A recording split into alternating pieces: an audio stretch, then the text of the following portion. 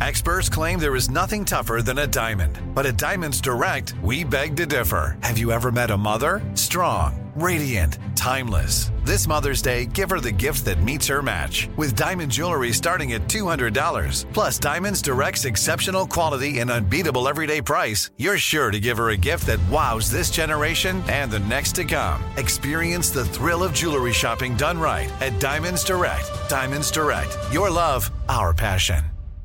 I'm Tracy from Stuff You Missed in History class. Are you a small business owner or even someone who dreams of entrepreneurship? Then check out Season 2 of Mind the Business, Small Business Success Stories from iHeart Podcasts and Intuit QuickBooks. Join hosts Austin Hankwitz and Janice Torres as they interview entrepreneurs sharing insights around starting and nurturing a small business. You won't want to miss these inspiring stories of entrepreneurship and discovering ways to business differently so you can too.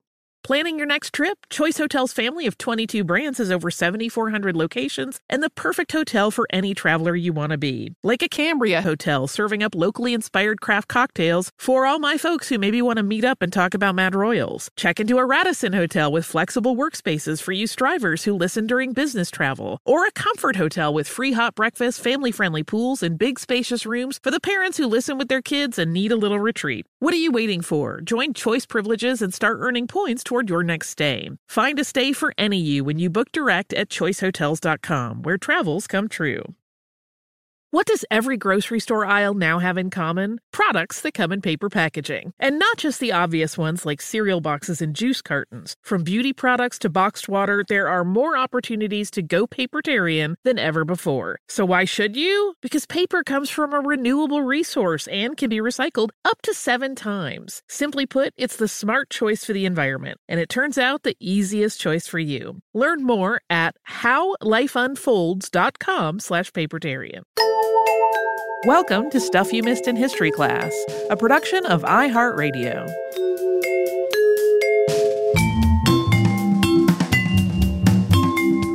Hello and welcome to the podcast. I'm Holly Fry. And I'm Tracy V. Wilson. And we recently covered the photographer Ouija on the show. And as you may recall, he allegedly got his nom de lens because he was nicknamed after the Ouija board. And of course, that got me thinking about how I have been planning for a long time, a really long time to do a spirit board episode, but I could never figure out exactly how to tackle it. And that's because it's hard, because there is a lot of different information and ways you can go. So to level set, this is not going to be like a survey of ways people have used spirit boards around the world through history. Instead, what we're really talking about today is the rise of the Ouija board in North America. And that is different from just calling it a spirit board because Ouija is a trademarked name, and the story behind it, how it became a corporate thing, is kind of a morass. Listen, this is a Halloween episode, but you're going to get a lot of stuff you might not expect. We're going to talk a little bit about spiritualism, yes, but there is a lot more corporate intrigue and betrayal and family feuds and litigation and even some psychology. And there is so much that it is a two-parter, even having gone with a really limited scope of the U.S. and the Ouija board specifically. So for this first part, we're going to cover how talking boards started to show up in the press in North America, and then how that interested businessmen, and ultimately how what seems like a surprise player kind of comes out of nowhere to essentially run the entire industry of spirit board production. And then in part 2, we're going to continue with the commercial manufacture of Ouija boards. We're also going to touch on some examples of how it comes up in pop culture over the years, as well as in legal cases. That's where we get into probably more Halloween-y, certainly some gruesome stuff. And then we will wrap by talking about what is really happening psychologically when you play with a Ouija board and become convinced that something or someone other than you is controlling that planchette. So there have been various devices intended to help the living speak with the spirit realm, really just about as long as there's been recorded history. As Holly just alluded to, if this were a global history of spirit writing and communication, like that would be a whole different episode. During the rise of spiritualism in the United States specifically, there was an explosive growth in the number and the variety of these kinds of devices. They all had their pros and cons, but toward the end of the 19th century, one approach to solving transdimensional communication was embraced by believers and non-believers alike. It is still popular today, and that is, of course, spirit boards, or Ouija boards, as they came to be known, in their commercial offerings. So just as a level set, in case you don't know what we're talking about, a Ouija board or a talking board or spirit board, you'll hear all of those phrases used, is a printed board. Sometimes it's painted, sometimes it's printed and then varnished. There are lots of different ways they can be made. It's usually rectangular or round with letters, numbers, and a few words printed on it. We're going to talk a little bit more about specifics in a bit. But then there is a planchette that sits on top of the board, and players gently rest their fingertips on the planchette to play. The players ask questions and then wait for answers to be spelled out by the planchette moving across the board to land on the various options. Where do these answers come from? Well, that is part of the fun, and it's been actually a matter of debate since the beginning. In spring of 1886, an Associated Press news article that was first published in the New York Tribune and then got picked up and appeared in papers all across the U.S. mentioned spiritualists using what was referred to as a talking board. This article ran under the title, The New Planchette. If you've ever played with a Ouija board, you know that the planchette is a little tool for the board. It's normally shaped like an inverted heart. There's a small pointer window that it moves across the game board to select letters or words as a means of communication. But before the development of the Ouija planchette, the object that was usually called a planchette was shaped the same basic way, but it had a pencil attached to it vertically at one of the points where it was touching the surface. So that surface would be a piece of paper, not a board with printing on it. That older version of the planchette was invented in France in the 1850s as a divination tool, thus the name. It means little plank in French. As the planchette moved across the surface, that pencil on it produced writing on the piece of paper. That writing, typically more like a scribble that you had to discern and interpret. It was really subject to different interpretations. Yes, and we're giving you all of this background on the planchette because it helps to understand the opening of that 1886 article Tracy just mentioned, which starts out, "Planchette is simply nowhere," said a Western man at the Fifth Avenue Hotel, compared with the new scheme of communication being used in Ohio. "I know of whole communities that are wild over the talking board, as some of them call it. I have never heard a name for it, but I have seen and heard some of the most remarkable things about its operations, things that seem to pass all human comprehension or explanation." The write-up goes on to share an interview with this unnamed Western man about the board and the planchette. The description's going to sound really familiar. He sketched out a board for the reporter, just about exactly what you would see if you bought a commercially available version today. According to this interviewee, it was about 18 by 20 inches. The board included the alphabet, numerals 0 to 9, the yes and no options, and then according to this account, the words good eve and good night, which sound like the same thing to me. So, like what? To use this, there needed to be, quote, a little table 3 or 4 inches high with 4 legs. According to the interviewee, quote, anyone can make the whole apparatus in 15 minutes with a jackknife and a marking brush. You can see this would be a lot faster and maybe easier than trying to decipher scribbles that had been created with the original style of planchette. Yeah, and to be clear, that little table 4 inches high he's talking about is what would become the Ouija planchette. The 4 inches high seems very tall to me and like it might careen around in kind of a tippy way, but listen, I wasn't there. This whole write-up, though, is pretty thorough in terms of just describing how the board was used. It kind of reads almost like a game manual. The Western Man describes taking the board in your lap across from another person, and each person then grasping what he called the little table. Today, as we said, we'd call that the planchette. And then asking the question, are there any communications? According to this account, quote, pretty soon you think the other person is pushing the table. He thinks you are doing the same. He told the reporter that the communication starts with the use of yes or no and then progresses to spelling out more detailed replies to questions. The only real difference in this description to the way a Ouija board functions today is that the users would look for where the legs of the table or the planchette landed on the board instead of having that clear window to see what letter centered in it. This created some confusion and people would have to re-ask questions because, of course, two legs could be touching letters at the same time. But the account reads, quote, some remarkable conversations have been carried on until men have become a measure superstitious about it. This AP article really sets out the whole life that the spirit board would have because it also offers some cautionary tales about its dangers. The interviewee mentions a man named Jack who became so distressed at his family's obsession with this talking board that he burned it. Allegedly, when the wife had it replaced and asked what happened to the first one, the new talking board spelled out, Jack burned it. This account mentions valuable business information being communicated and even the possibility that a person not touching the planchette could silently ask a question if two other people were touching it, and that the answer to that silent question would still be spelled out. This had become hugely popular in a lot of Ohio towns, and according to the write-up, it was replacing card games at parties as an amusement. Yeah, all of the superstitious stuff, all of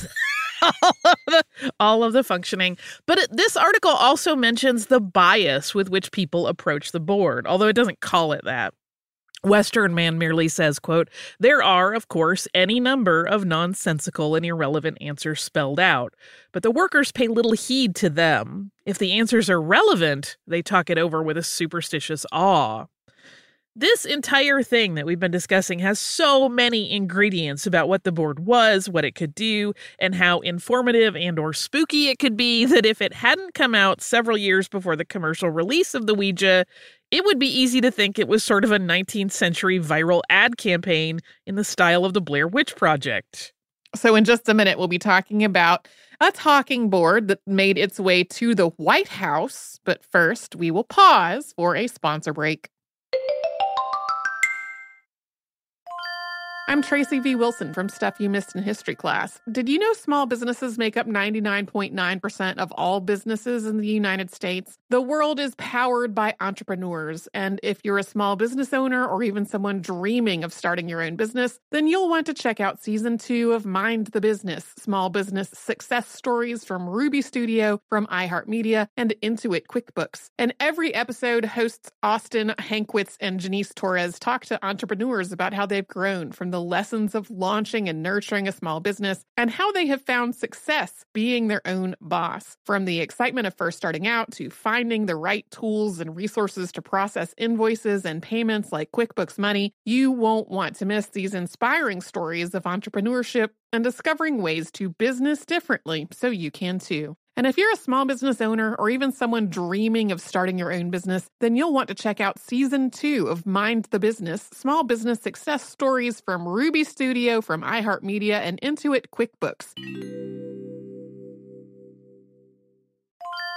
Planning your next trip? Choice Hotels has a stay for any traveler you want to be, with 22 brands and over 7,400 locations. Whether you're a business traveler, a family road tripper, someone who wants to seek out history and maybe make your own, or just planning a quick getaway, Choice Hotels has a stay for any you. Like a Cambria Hotel, where you can be a cocktail connoisseur and sip locally inspired craft beverages at downtown locations in the center of it all. This is a fun way to visit cities with a lot of history and a lot of fun in mind. Or a Radisson Hotel, for all our productivity powerhouses out there. With flexible workspaces and on-site restaurants, you'll get the most out of your work trip. You'll get the coffee, the Wi-Fi, and the work done. And we can't forget about comfort hotels. Imagine you're a family road tripper waking up in your big spacious room and then heading down to a free hot breakfast for the entire family, including waffles. So you'll be well fed and ready for the day's adventure, even if that's just relaxing. After that, you're spending all afternoon relaxing by the pool. You deserve it. What are you waiting for? Join Choice Privileges and start earning points toward your next stay. Find a stay for any you. Book directly at choicehotels.com, where travels come true.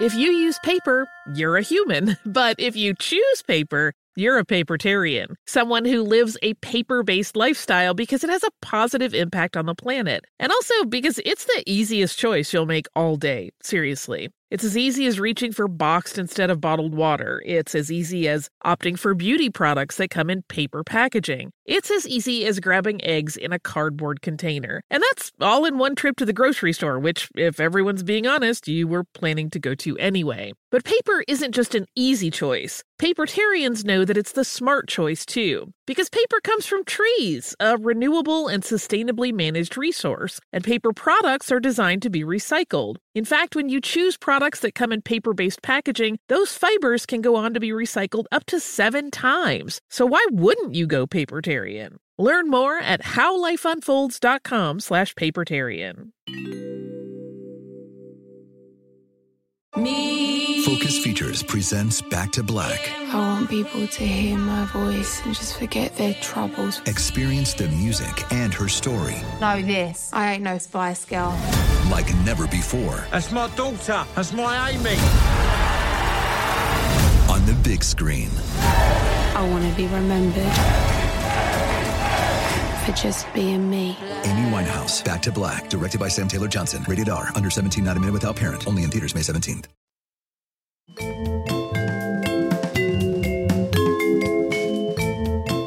In the second half of 1886, that was the year that article we mentioned in the first section appeared, the New York Times ran a very brief but really interesting note under the headline, "The President's Witchboard." It turns out that when Grover Cleveland got married, the Leominster, Massachusetts company, W.S. Reed Toy and Manufacturing, sent him what the company called a witchboard as a wedding gift. The president's response was all that was included in the Times blurb, with the header of Executive Mansion, Washington, June 12, 1886. It reads, quote, "Dear Sir, I acknowledge with thanks the witchboard you sent me as a wedding present. I accept it as an evidence of kind feeling and friendship and can admire it for its ingenuity. But I hardly think that I shall immediately test its power to, quote, disclose the past and foretell the future. Yours very truly, Grover Cleveland."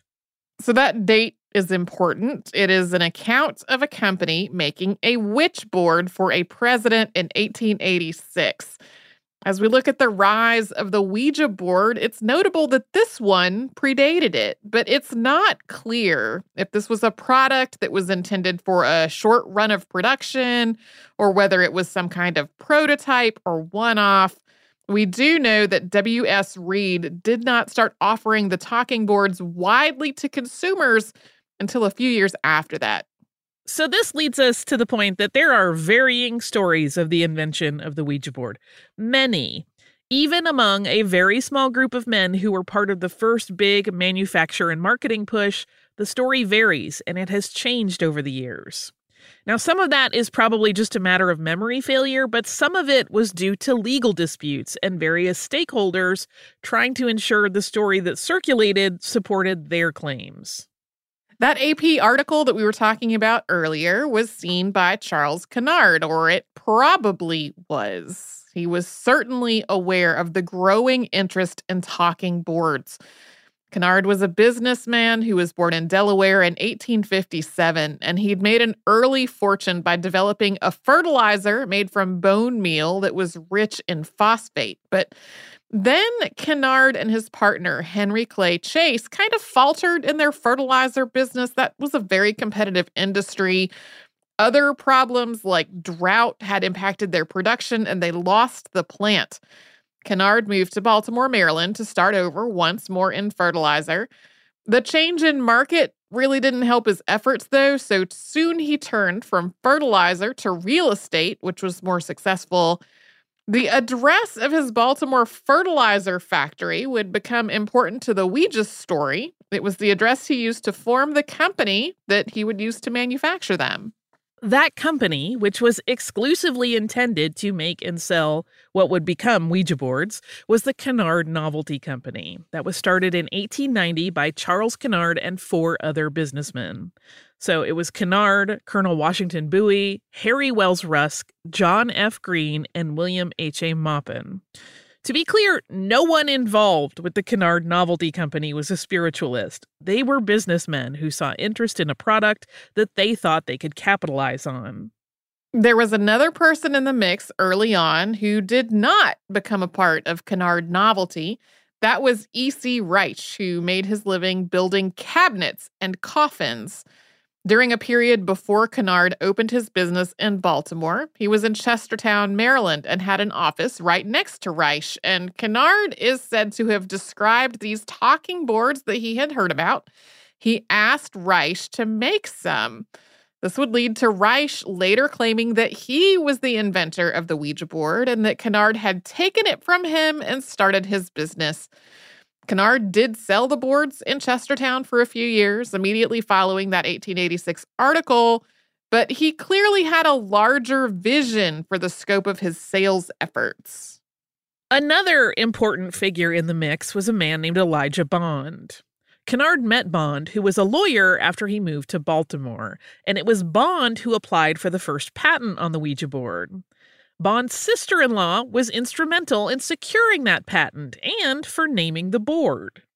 You've probably read, or maybe worked out for yourself, that the word Ouija is a combination of the French and German words for yes, oui, and ja. That may be true, but the lore for the name's origin, as given by Kennard Novelty, was very much different. According to their story, the board named itself with the help of a medium, and that medium just so happened to be Elijah Bond's sister-in-law, a woman named Helen Peters. According to the publicized story, the group held a sort of seance with Helen leading it, and they asked the board what to call it. It's spelled out O-U-I-J-A. When asked for a meaning to the word, the board told the assembled group that it meant good luck. But there is a second version of that story that is not so mystical, and it may just involve bad eyesight. According to notes that were exchanged among those businessmen, Helen Peters was wearing a locket with a woman's picture in it, which had the word Ouija over her image. A Smithsonian article from 2013 by Linda Rodriguez McRobbie suggests that this actually could have been a portrait of the woman known as Ouida, which was the pen name of English novelist Maria Louise Ramée. Ramée would have been alive when the Ouija board was named, and she would have been in her early 60s. So it's possible, because she was also, a pretty outspoken feminist, and a lot of women really followed her story. So it's certainly possible Helen Peters had her picture in a locket. Whether or not Helen Peters really tried to channel spirits to name the board, that'll probably remain a mystery, but she was present at a demonstration of the Ouija board at the U.S. Patent Office. This would have been a really unusual patent filing, because how do you prove that a printed board with a planchette is capable of channeling messages from the spirit realm? According to family lore, when Elijah Bond and Helen Peters went to the patent office, the clerk they spoke with was worried that he'd become a laughingstock if he issued a patent on their application. So to prove that the board worked, the investigating patent officer asked that Bond and Peters use it to spell out his first name. They did successfully. The clerk was allegedly a little shaken, and Bond received the patent on February 10th of 1891. But it's worth noting here that Bond was a patent attorney. He probably knew everyone in the patent office, or he would have been able to acquire such information pretty easily. Something that's interesting, though, is if you read the text of the patent, it does not really give any mention of channeling spirits. It mentions questions being answered by the board, but it gives no explanation of how that takes place. The patent summary reads, quote, "My invention relates to improvements in toys or games, which I designate as an Ouija or Egyptian luck board. And the objects of the invention are to produce a toy or game by which two or more persons can amuse themselves by asking questions of any kind and having them answered by the device used and operated by the touch of hand, so that the answers are designated by letters on the board. The invention consists of a board of suitable thickness, having the letters of the alphabet printed, painted, engraved, or affixed upon it in any suitable manner, but flush with the surface, and also the numerals from 1 to 0, inclusive as well as other configurations, and in conjunction therewith of a peculiarly shaped table, having legs and a pointer, and said table operated by the hand when placed upon said board, all of which will be more fully described hereinafter and specifically pointed out in the claims, reference being had to the accompanying drawings and the letters marked thereon." It's an interesting patent because there's no, here's how this works. It's just like, I invented two things. They go together. Stuff happens. But there's nowhere in the patent, even when you read like into the deeper discussion and details, is there, here's how it works. You can see why this would have been a tricky one. But once that patent was secured, Bond assigned it to Charles Kennard and William H. Maupin. They then sold the patent to the Kennard Novelty Company, which applied for a trademark on the name Ouija. Although the company bore his name, Kennard was the general manager. He wasn't the president. Harry Wells Rusk was president. That's because he had more experience in that type of thing. Colonel Washington Bowie was the treasurer, and he also held a controlling interest in the company, having provided more of the capital than anyone else. We're going to talk about Colonel Bowie a bit more in just a moment after we hear from the sponsors that keep Stuff You Missed in History Class going.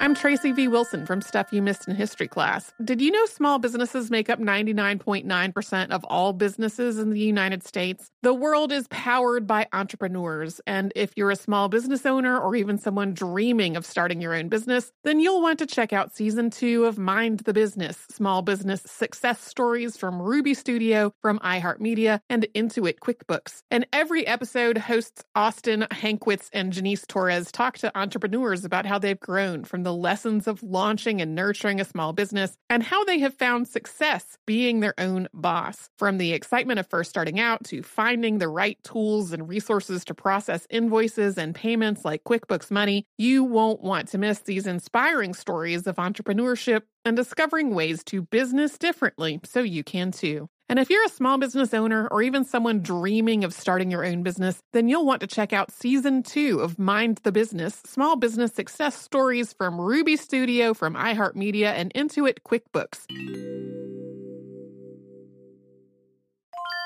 Planning your next trip? Choice Hotels has a stay for any traveler you want to be, with 22 brands and over 7,400 locations. Whether you're a business traveler, a family road tripper, someone who wants to seek out history and maybe make your own, or just planning a quick getaway, Choice Hotels has a stay for any you. Like a Cambria Hotel, where you can be a cocktail connoisseur and sip locally inspired craft beverages at downtown locations in the center of it all. This is a fun way to visit cities with a lot of history and a lot of fun in mind. Or a Radisson Hotel, for all our productivity powerhouses out there. With flexible workspaces and on-site restaurants, you'll get the most out of your work trip. You'll get the coffee, the Wi-Fi, and the work done. And we can't forget about Comfort Hotels. Imagine you're a family road tripper, waking up in your big spacious room and then heading down to a free hot breakfast for the entire family, including waffles. So you'll be well fed and ready for the day's adventure, even if that's just relaxing. After that, you're spending all afternoon relaxing by the pool. You deserve it. What are you waiting for? Join Choice Privileges and start earning points toward your next stay. Find a stay for any you. Book directly at choicehotels.com, where travels come true.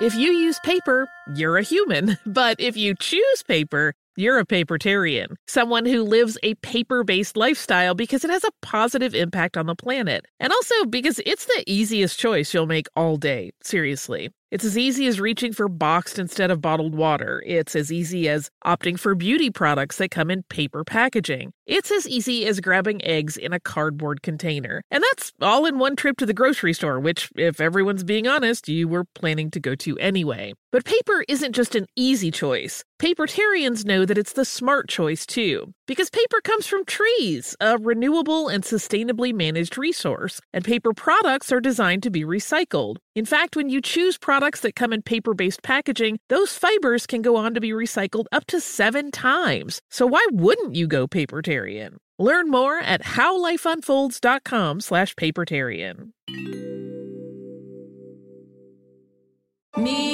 Focus Features presents Back to Black. I want people to hear my voice and just forget their troubles. Experience the music and her story Know this, I ain't no Spice Girl. like never before. That's my daughter. That's my Amy. On the big screen. I want to be remembered for just being me. Amy Winehouse, Back to Black, directed by Sam Taylor Johnson. Rated R, under 17, not a minute without parent. Only in theaters May 17th.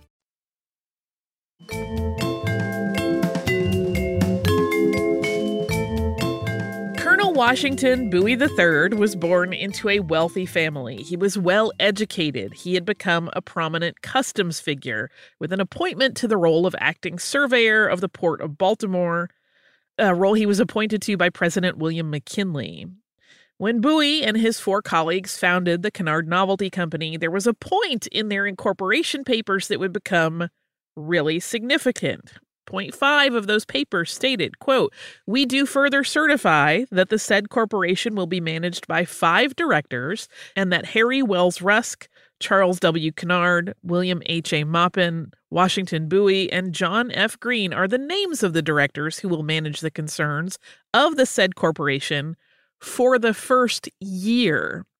We're mentioning that here because it is going to come back up in just a moment. Ouija boards started appearing in newspaper advertisements in 1891. That timing is not surprising. It's right when spiritualism was having a major surge in the U.S., and the advertising really played on that. For example, one ad read, "Ouija, the Egyptian luck board, a talking board. The Ouija is without doubt the most interesting, remarkable, and mysterious production of the 19th century. Its operations are always interesting and frequently invaluable, answering as it does questions concerning the past, present, and future with marvelous accuracy. It furnishes never-failing amusement and recreation for all classes, while for the scientific or thoughtful, its mysterious movements invite the most careful research and investigation, apparently forming the link which unites the known with the unknown, the material with the immaterial. It forces upon us the conviction that great truth was contained in the statement of the Danish prince. There are more things in heaven and earth, Horatio, than were ever dreamed of in thy philosophy." Although the Ouija board may have caused some to fear it, it was really kind of seen as a harmless pastime right from its introduction. In a society column in the Denton Journal of Denton, Maryland on January 31st, 1891, one of the entries casually mentions the board right alongside other innocuous games. Quote, "Ouija, cards, tiddlywinks, and a delightful repast were the features of the entertainment given the Thursday evening sociable by Mr. and Mrs. G.A. Dekine this week." A week before that, there was another mention, this time in the Catoctin Clarion of Mechanicstown, Maryland, that ran an opinion piece titled "The Ouija Craze." The brief write-up called it the latest fad and made it clear that in the opinion of the writer, only people who were prone to superstitious behavior would take it seriously. That article goes on to say, quote, "It is, in its way, a most convincing proof of the existence of a vein of superstition more or less potent to control belief in every human." It mentions that there are 2 Ouija boards in the town, and that while reports are flooding in about the, quote, "marvelous answers" that people are getting through them, the writer is doubtful. It concludes with, quote, "At our first opportunity, these questions will be asked, and should the answers astound us, we will honestly confess it. For the present, we doubt." Both this and the previous Society column piece ran before Kennard Novelty had their patent. Yeah, it seems like they probably had made these boards and given them to people in society that they knew, because these were all businessmen to play with, and that kind of drove their early word of mouth advertising. There is an element in the multifaceted marketing identity of the Ouija board that offers an interesting case study in the crossover of business and spiritualism. Because the board was marketed both as an amusement or a toy, as well as an object that just might connect people with the afterlife or the spirit realm, the net was cast really, really wide to catch all kinds of different levels of interest in such a thing. People who believed in spiritualism wanted them. People who thought it would just be a fun parlor game wanted them. And kids wanted them. Some mediums started using them, but there were plenty who did not appreciate the fact that a DIY seance tool had been made available to the masses, thus cutting into their business. We mentioned in our recent episode on Rose Mackenberg that she had warned people that the number of people fraudulently claiming to be psychics jumped up in times when there was panic and war and economic uncertainty. The same holds true for sales of Ouija boards. So in times following some kind of social crisis, sales would rise. The Ouija board had a great success right out of the gate. In 1892, demand was already outpacing production, so a second factory had to be opened, and then more. The company opened up factories in New York, Chicago, and London, in addition to the two in Baltimore. But there was another big change for Kennard Novelty Company in 1892. A huge change in leadership, in structure, and in name. Bowie and Rusk reorganized the entire company, and in the process, they pushed out the other three founders. That meant that Charles Kennard, for whom it was named, was no longer part of the organization. But it also didn't stay Kennard Novelty for very long, because Bowie and Rusk also changed the name of the company to Ouija Novelty Company, and they moved it out of the offices that Kennard had established at 220 South Charles Street to a new location. It almost seems that Bowie, who had the controlling interest because of his larger financial contribution to the startup, had a plan in mind all along to take over the company completely. Thus, our mention of that "we're going to run it together for 1 year" clause. But perhaps the most significant change was that they put a man named William Fuld into the position of head of operations. William Fuld had been part of the early Kennard Novelty Company team. He was hired as an employee and also became a stockholder. He was also good friends with Bowie and Rusk. He and Bowie were particularly close, and this friendship would lead to a lot of opportunities for Fuld. William Fuld, who was born in 1870, was said to have been imaginative and inventive from the very beginning of his life. As a kid, he made up games to entertain his 9 siblings. So it seems sort of right that he landed a job at a company that made what many people considered to be a game. He got his first job at the company as a shop foreman, according to one report. Others list him as a varnisher. Some other accounts kind of combine those two and say, yes, he was doing things like varnishing, but he was also overseeing other people in the shop. But in any case, it definitely was a massive jump up the ladder to suddenly be named general manager. Once he moved into a leadership position at Ouija Novelty Company, Fuld started filing more patent applications, making improvements to the Ouija board. Ultimately, he'd file several patent and trademark applications, all of them as a means to protect the company's legal interests.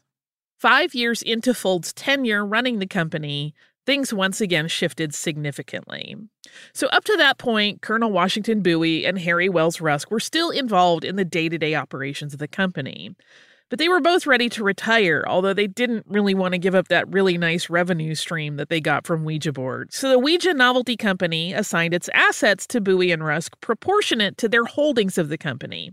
That meant that 83% went to Bowie and the remainder to Rusk. And Fuld opened up the Ouija board to licensees approved by the Ouija Novelty Company. One of those licensees was William Fuld. Really, it was William Fuld and his brother Isaac Fuld under a company named Isaac Fuld and Brother. Their license was agreed to in July of 1898 and it had a term of 3 years. William and Isaac manufactured Ouija boards as well as other novelties during that time. But when the 3-year term ended, William's next move just destroyed his relationship with his brother. Isaac Fuld and brother were not given the option to continue to manufacture Ouija boards, but the Ouija Novelty Company did enter into a new licensing agreement, this time with William Fuld only, excluding Isaac. There's a little bit of a chicken or the egg situation here because we don't know if William and Isaac had a falling out that led to this business decision, or if the business decision was a betrayal that rendered their relationship as brothers irreparable. We're going to get into what happened after all of this in our next episode, in part 2 of this 2-part episode. There is a lot more coming. Like I said at the top, we will also talk about some court cases involving Ouija boards, some pop culture references to Ouija boards, and some psychology of it, as well as more corporate intrigue on the next one. But in the meantime, I have a little brief listener mail. This is from our listener, EJ, and it is about our Ouija episode, which I mentioned at the top of this episode. I have been saving it for when we finally got to Ouija boards, just to have a little nice bookender. So this is a brief email. It says, "Hi, my name is EJ, and I love your podcast. I listen to it every week. I wanted to write and tell you about Wednesday's episode about Ouija. I had one of the craziest days of my life this Wednesday, and I got into the car after work crying." I'm sorry, I have been there. It's a really terrible feeling. But EJ says, "My mood turned around when I turned on your podcast, and it was about my favorite photographer of all time. No one knows about him, and I love to hear people talking about his unique work. It was a glimmer of good in what seemed like an awful day. Thank you for giving me that little bit of joy." Another thing about Ouija that many people don't know is that they suspected that he had mob connections. He would show up minutes after mob hits and would say it was because of the police scanner, but a lot believed he was tied into the mob. I thought that was a cool fact that not many people know about. Thank you for giving me this podcast to listen to each week, EJ. EJ, 1, I'm so sorry you had a bad day. 2, I'm so thankful we could help in our small way and turn it around a little bit. 3, I had heard that mob connection thing, but I could never find anything beyond sort of rumory stuff about it, so I didn't include it in the episode, but it sure makes sense given that he did, as you said, show up right as things seemed to be happening. And well before the police. We did mention he got to a lot of crime scenes before the police did, which seemed a little, I don't know if suspicious is the right word, but a little confusing. That is, after all, how he got his name. Ouija, because they joked that he was psychic. So thank you for sharing that with us, and I'm glad, like I said, that we could help make a bad day a little bit better.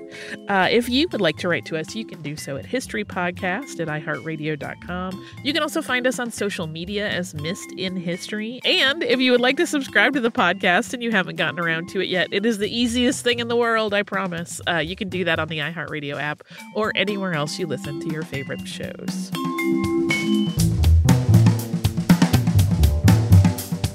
Stuff You Missed in History Class is a production of iHeartRadio. For more podcasts from iHeartRadio, visit the iHeartRadio app, Apple Podcasts, or wherever you listen to your favorite shows. Xfinity has free premium networks for everyone this month, no matter what kind of entertainment you love. Addicted to true crime? Catch killer cases and more spine-tingling shows on A&E Crime Central. Crave adventure? Explore Asian action movies on Hi-Ya. Searching for something extreme? Check out skating, snowboarding, and more on Fuel TV Plus, the global home of action sports. And find crowd-pleasing bops on iHeartRadio's Hit Nation playlist. There's new free shows and movies to love every week. Say free this week in your Xfinity voice remote. Xumo Play is your destination for endless entertainment. With a diverse lineup of 350-plus live channels, movies, and full TV series, you'll easily find something to watch right away. And the best part? It's all free. Love music? Get lost in the 90s with iHeart 90s, dance away with hip-hop beats, and more on the iHeartRadio music channels. No logins, no signups, no accounts, no hassle. So what are you waiting for? Start streaming at play.xumo.com or download from the app and Google Play stores today. All you can stream with Xumo Play. This is Malcolm Gladwell from Revisionist History. eBay Motors is here for the ride. With some elbow grease, fresh installs, and a whole lot of love, you transformed 100,000 miles and a body full of rust into a drive that's all your own. Brake kits, LED headlights, whatever you need, eBay Motors has it. And with eBay Guaranteed Fit, it's guaranteed to fit your ride the first time, every time, or your money back. Plus, at these prices, you're burning rubber, not cash. Keep your ride or die alive at ebaymotors.com. Eligible items only. Exclusions apply. We are the voice of NASCAR. The green flag is in the air, and we are underway. The Great American Race. The Motor Racing Network. NASCAR Cup, Xfinity, and Craftsman Truck Series Racing live on your hometown radio station and MRN or NASCAR.com. Martinsville, Talladega, the Chicago Street Course. We have the side-by-side action and last lap passes for the win. Photo finishes. Ryan Blaney will win. The voice of NASCAR, the Motor Racing Network.